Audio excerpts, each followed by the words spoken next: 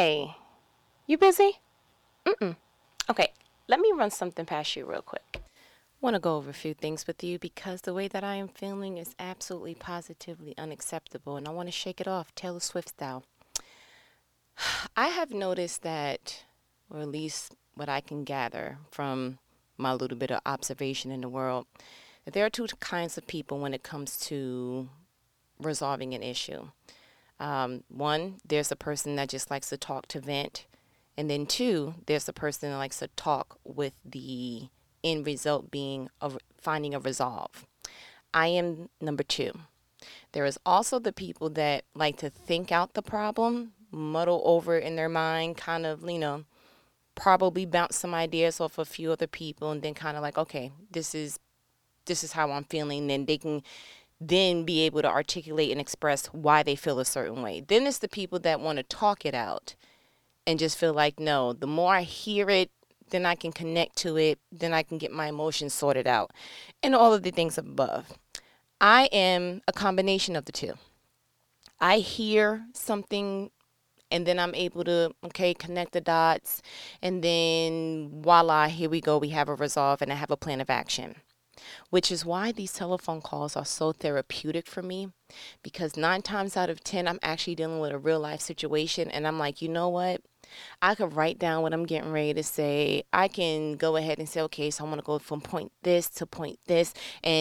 But really, when I pick up this phone and call you, all of that usually goes out the window. And I just speak from my heart. And whatever the Holy Spirit wants to say or how he wants to lead me is how we wind up getting there. All of that to say, I have had an exhausting, emotionally draining week.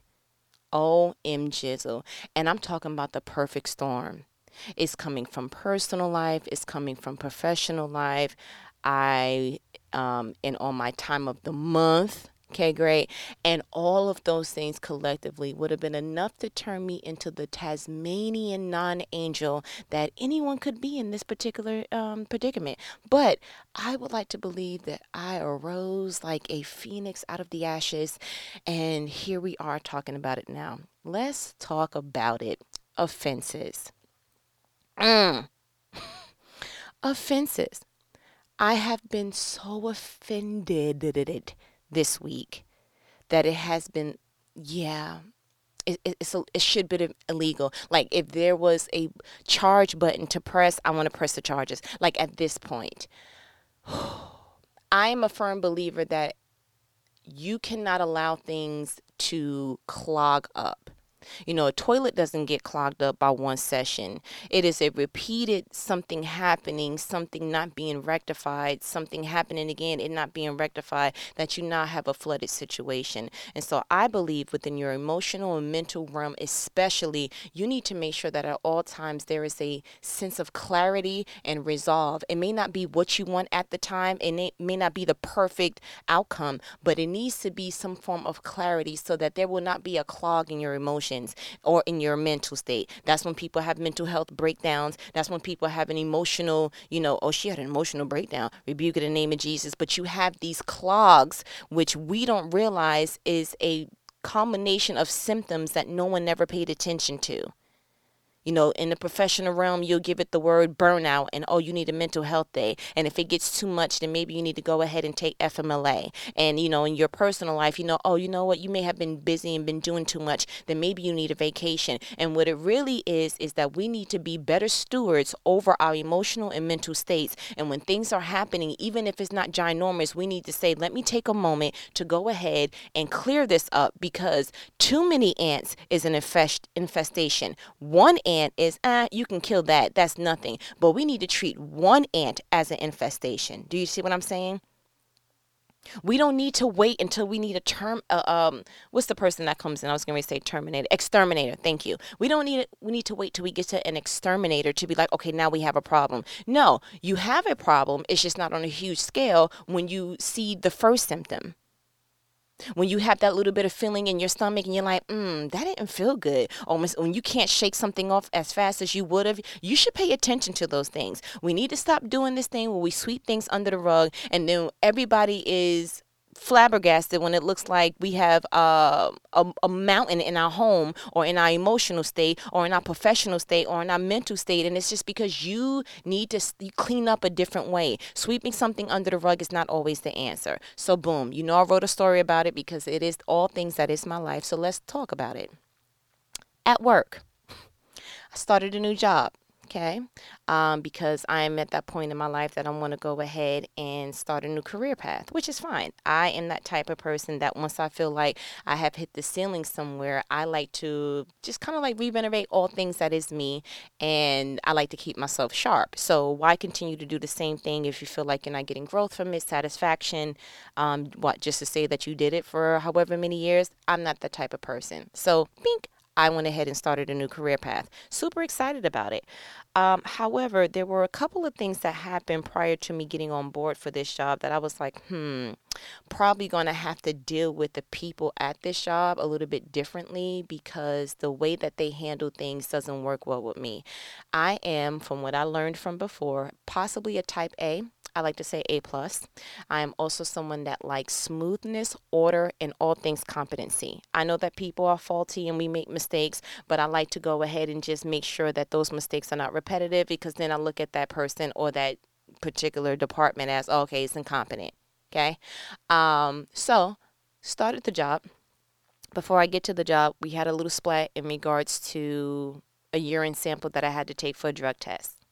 Long story short, I had a very humiliating situation happen where I've never had no one tell me for a drug screening to keep the door open while you use the bathroom.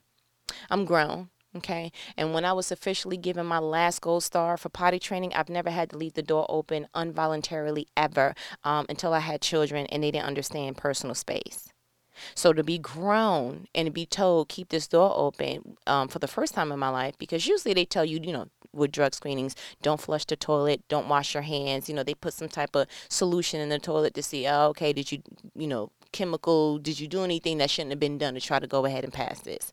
But to be told to keep it cracked to the point that you can walk past, anybody can walk past and be like, oh, she's in the bathroom,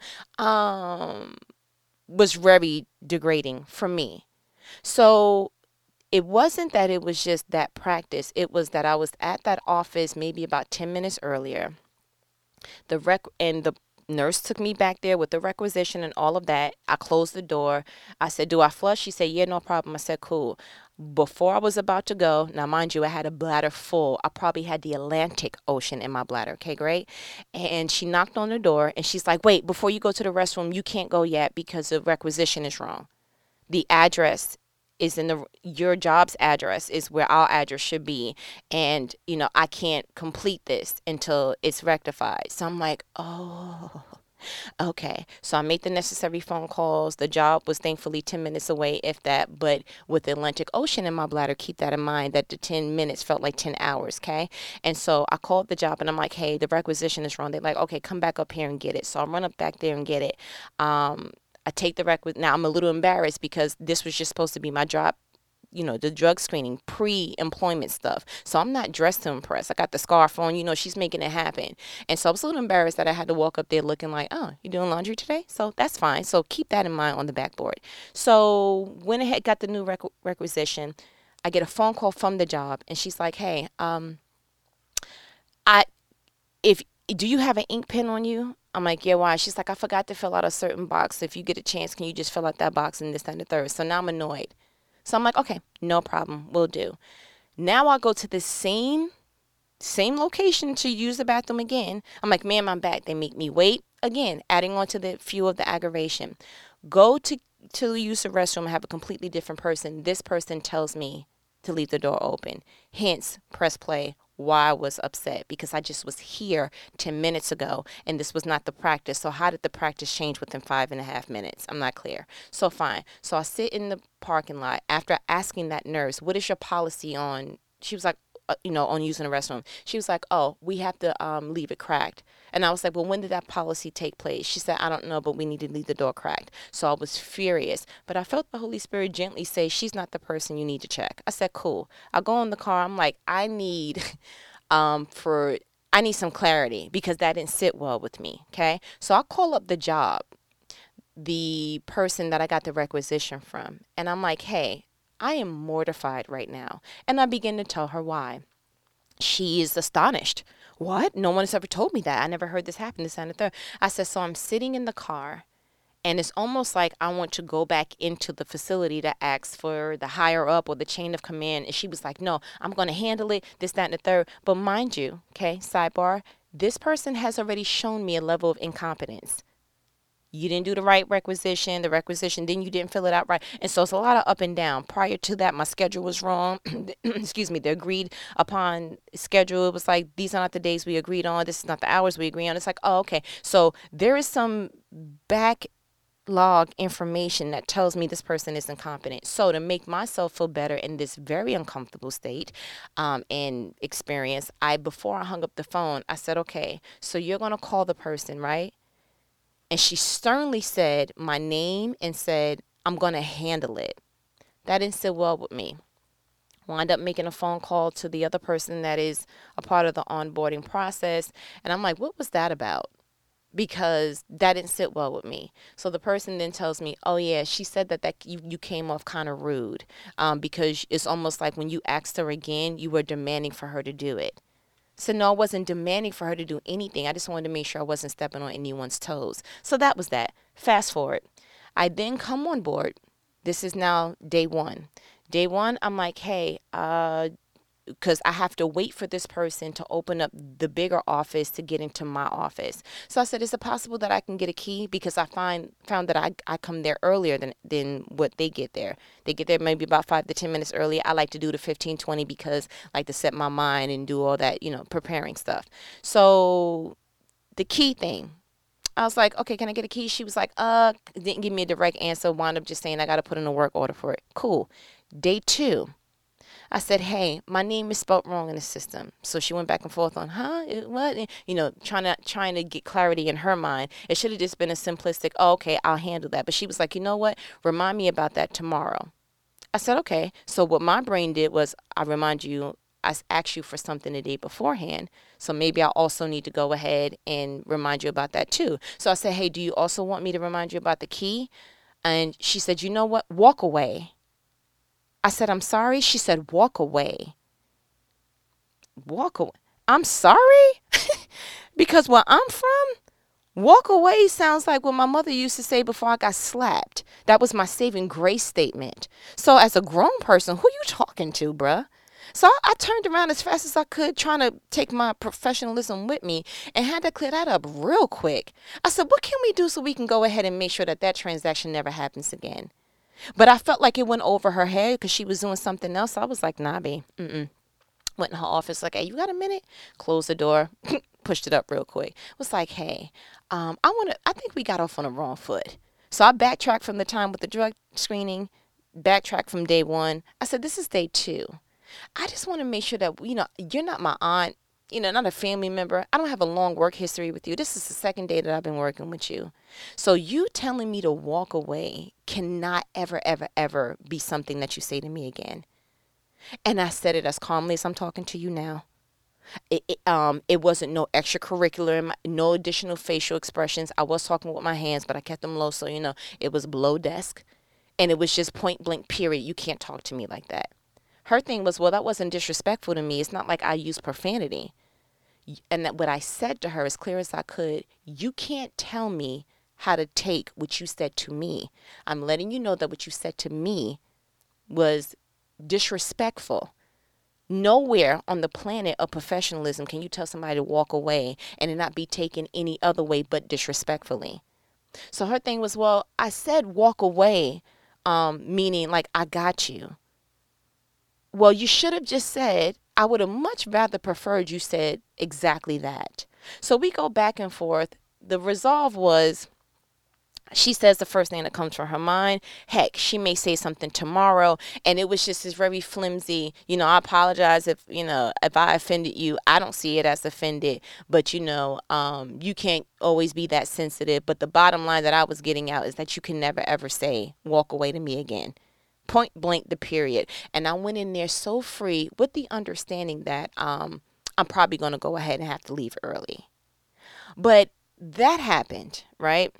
Then something else happened in my personal life where I had a verbal agreement with someone, and then 3 months passed, and this person never touched base, never said anything. So I was just like, you know what? So it was just a perfect storm of like, I am so over people just walking out life in any way, shape, or form and not taking notice that maybe the footwear that you're wearing on certain paths don't work.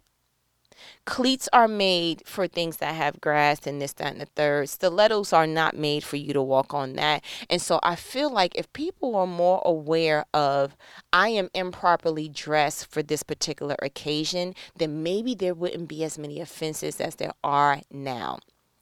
So whenever I'm uncomfortable with something, I have to again talk it out, but I got to go back to really the elemental P, do, re, mi of what the world looks at it as and what the Bible looks at it as. And so I wanted to just go up in the dictionary and just look up offense. What does it mean? And so it looks like it has about 3 meanings. So the first one is a breach of a law or rule. It's an illegal act. The second one is an annoyance or resentment brought by a perceived insult to or discard from oneself or one's standards or principles. And then the third is the action of attacking someone or something. And this is from, you already know, the Good Bishop, the New Oxford American Dictionary. And so I'm like, okay, because what I am learning is your peace and your happiness in life is literally contingent upon how well you deal with offenses. We are offended more than we can actually probably go ahead and count. There are so many things we could be offended about, and it is the art and the act of how well you deal with the offense that will make or break your day. You really cannot have it where offenses are Pokemons and you're collecting them all. You will not have a successful, happy, thriving, joyful life at all. So it really needs to look a lot like, how do you deal with offense? If you find that your peace is low, if you find that your joy is really staticky and iffy, if you find that it's like, oh, I was having a good day until, if you feel like you're on the seesaw thing of life, I want you to go back to how well do I deal with offense? And more so, when's the last time that I can pinpoint that I was offended?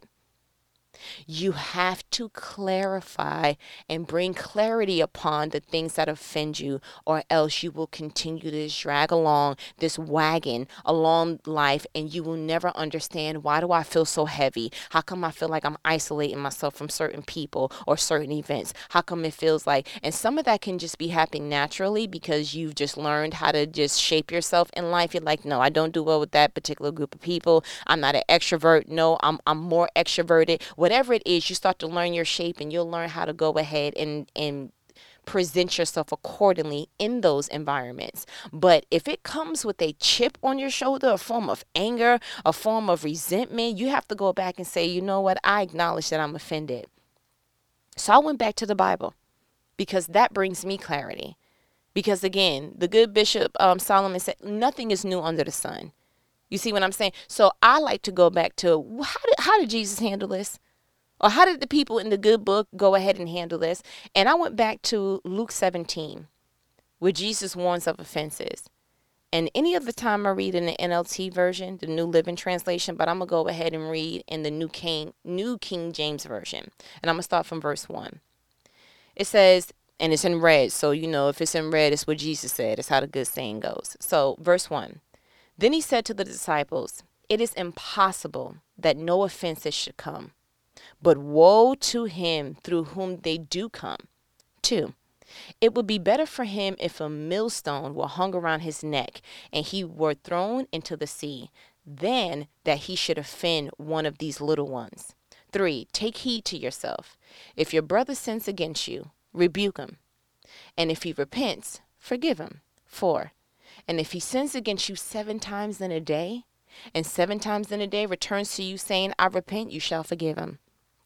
So, in this context, Jesus was particularly talking about, the children and not being anyone that makes a child stumble in any kind of way, tempts them in any kind of way. Basically, you need to go ahead and keep your hands off of God's children. Have a nice day. And so, just the fact that Jesus was able to say it is impossible that no offenses should come means that we need to go ahead and make sure that we are fluid and have a clear understanding on how to handle it when it does come. So he's saying you're going to go, trust me, bro, you're going to go ahead and experience offenses in this life. But he does say the next line, he's like, you know what? But yikes for the people that start the offense. You know, troublemakers never really look good in God's eyes. It never has and it never wills. Wills. I'm reading Millstone and I said wills at the same time. It never will. But the part that got to me that was more prominent for the offense that I'm referring to was verse 3 and 4. Take heed to yourself. If your brother sins against you, rebuke him, which is what we have a hard time doing. We don't know how to check someone without putting no extra oomph into it. When the people came and was getting ready to get Jesus because, you know, Judas did what Judas did. And Peter was like, no, nobody's taking Jesus. And he gets the sword and he swipes his, you know, the soldier's ears or whatever. Jesus simply looked back at Peter and was like, Satan, get thee behind me. Real quick to the point, no emotion in it. No, what are you doing? Oh my gosh, you always doing stupid stuff. You got a temper. He didn't add any other tail to that dog except for Satan, get thee behind me. And so we need to learn the art of rebuking with taste. Rebuking someone simply means I have to check the offense in a way that is not filled and saturated in emotions, that is not filled and saturated with my opinion, but is simply, you know what? You shouldn't have done A, B, and C because the end. Ooh, what a mighty, mighty, mighty strong person you would be if you really learned the art of rebuking. Then it goes on to say, and if he repents, forgive him. And if he sins against you 7 times in a day and 7 times in a day returns to you saying, I repent, you shall forgive him. So when I'm reading from that, is however many times that a person comes back and asks for forgiveness is the time that you should be going ahead and forgiving. The thing is that we live in a time that people don't want to admit when they're wrong.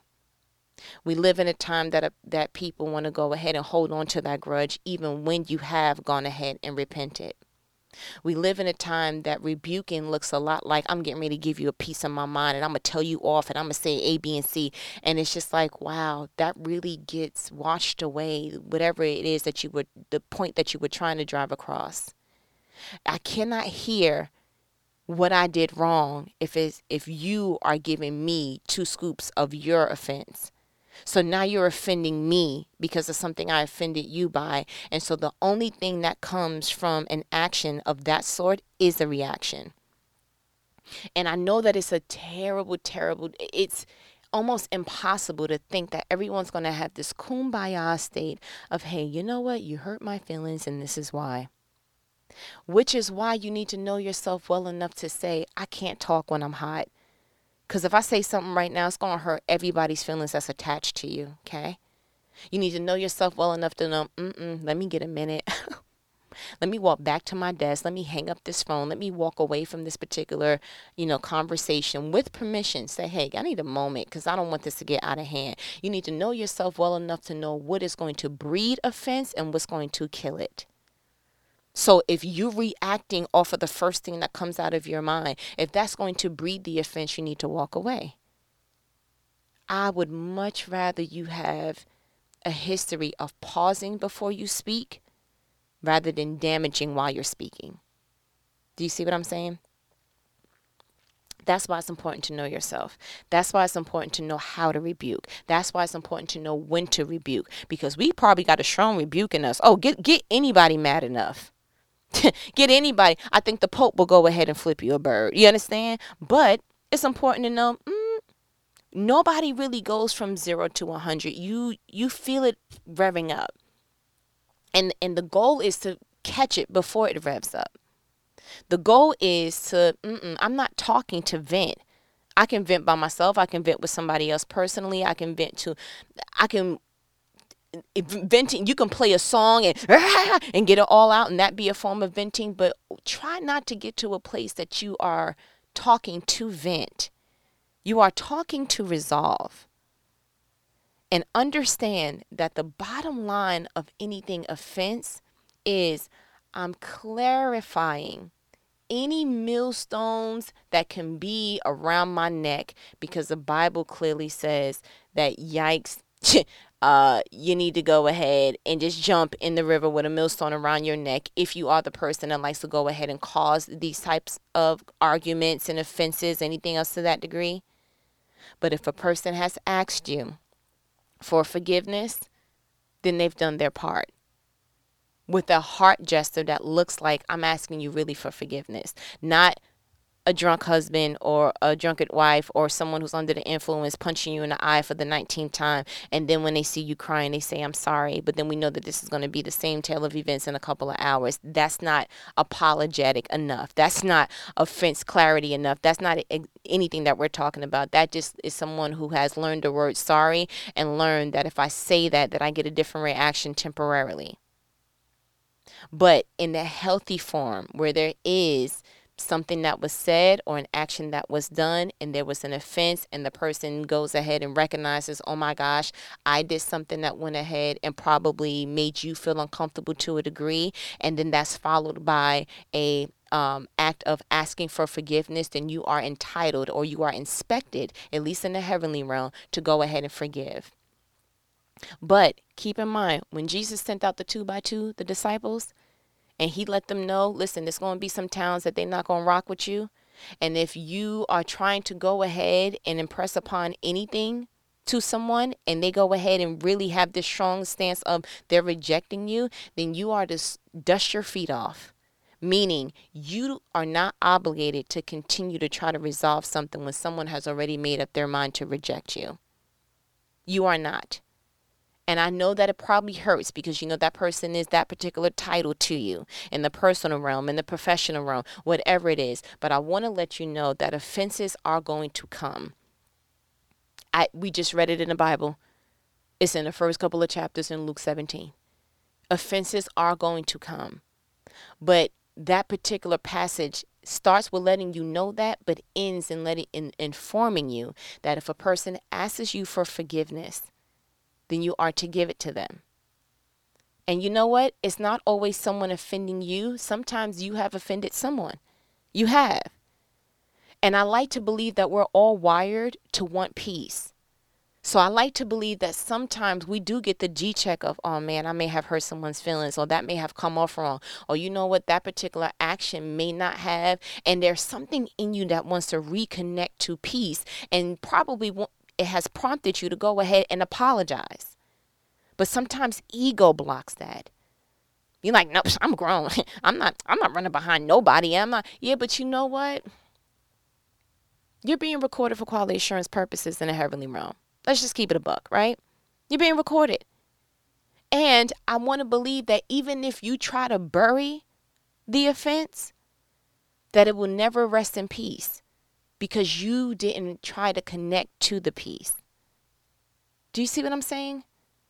So if you feel like in any capacity that there is an offense and you didn't take the first part, which was the rebuke, which is letting someone know this is what you're doing, this is what you have done to cause this particular reaction from me, maybe you need to go back and do the steps. Inform, aka rebuke. Or maybe you feel like, well, it's too late, so let me just go ahead and just speak my mind or what have you. But then the second step is to ask for forgiveness. Now, you may be on either side of the spectrum. You may be the person that needs to ask for forgiveness because you realize you've done something wrong, or you may be the person that is like, no, I need to go ahead and lay this particular thing down. I'm going to tell this person what they've done, and then hopefully the conclusion will be that they see my point of view and they go ahead and ask me for forgiveness, and I give that. But the formula is right there in the Bible. The formula is right there. And my challenge to you is, do not walk this thing called earth with your chin held so high that you can't see that your ego is the only thing that's keeping you afloat. That your ego is the only reason why certain relationships have shattered. That you've lost good people, not perfect people, good people, because of your inability to resolve offenses. I would hate for you to look back on your golden years and see that a simple "I'm sorry" or a simple "will you forgive me" or a simple "you know what, I don't really have any idea on why we're not as close as we used to be. I don't really know what happened. I don't really," and just wanting that clarity. I would hate to see that the only reason why you didn't have good people around you is because you had a strong ego. That will be disheartening. And maybe you've convinced yourself, nope, I'm good, whatever, whoever was in my past, maybe you've convinced yourself of that, but I would like to believe that we are all wired again to connect back to peace, either to offer the apology or to request it. And if not requesting it, then at least letting you know why things are the way that they are. My challenge to you is to look back on your life either in the past or presently and be able to see, where do I need to bridge the gap? Just where? Is it worth it to you? It should be, because it's never about the other person. It's about the peace that you carry. And if you have pieces of offense out in the world, then you don't have your total peace within your soul. You're not peaceful. And so with that, try to go ahead and look for the resolve. Try to go ahead and say, you know what? I could have handled that differently, and not just leave it in your head, but go ahead and let the words utter from your lips so that someone else can go ahead and probably just soothe whatever holes that within their soul, whether they want to admit it or not. People carry that hurt, and not everybody's an expert on how to handle hurts and offenses. But maybe you can be the stepping stone. So you know what? I needed that. Even though it was a year later, even though it was 3-4 years later, even though it was 2 weeks ago, you need to go ahead and be the bigger person. And don't have your ego be the millstone around your neck that will have you drown, because you rather go down with your ego than cut your ego and say, no, but I want to float with peace. And maybe you're in a place that you're like, you know what? I don't really have anything right now that I can think of offhand. Cool. Then I want you to operate from this day going forward with the mindset of, I'm going to keep my eye open to anything that looks like offense. Either me putting it on someone else or someone else doing that to me. And I'm going to work on and hone in on how to successfully rebuke someone without causing an additional offense. And if you go through life with that particular eye, then we will be more comfortable with offenses, and we won't shy away from it, and we won't, I don't talk to such and such no more after she said, or I don't go over there ever since such and such. We'll start to learn, no, I am clear on when something needs to be resolved, and I'm also clear when I need to go ahead and resolve it for myself. But you won't really know that handle until you've changed your view on how to handle offenses, how to rebuke, and ask the Holy Spirit, is this something that I need to go ahead and complete now? Or do I need to go ahead and wait for a later time because I want this to be successful? Timing is something that we need to just lean on the Holy Spirit for, because I don't think we ever truly know the perfect timing for anything. But if you lean on your life tutor, the Holy Spirit, he'll show you exactly what to do. So I hope you got what you needed with all things offense. I know you probably listening to my story earlier, like she told you to walk away. Yes, she did. And to God be the glory, she got the better version of me, because if she said that to me 3 years ago, we probably would have had a different situation where some authorities would have had to be in the midst. Okay, great. But God is a saving God, ain't he? Won't he do it? Won't he will. You feel me? But I feel like you got what you needed. And as my good Nanny says, all right, I ain't gonna hold you. Later.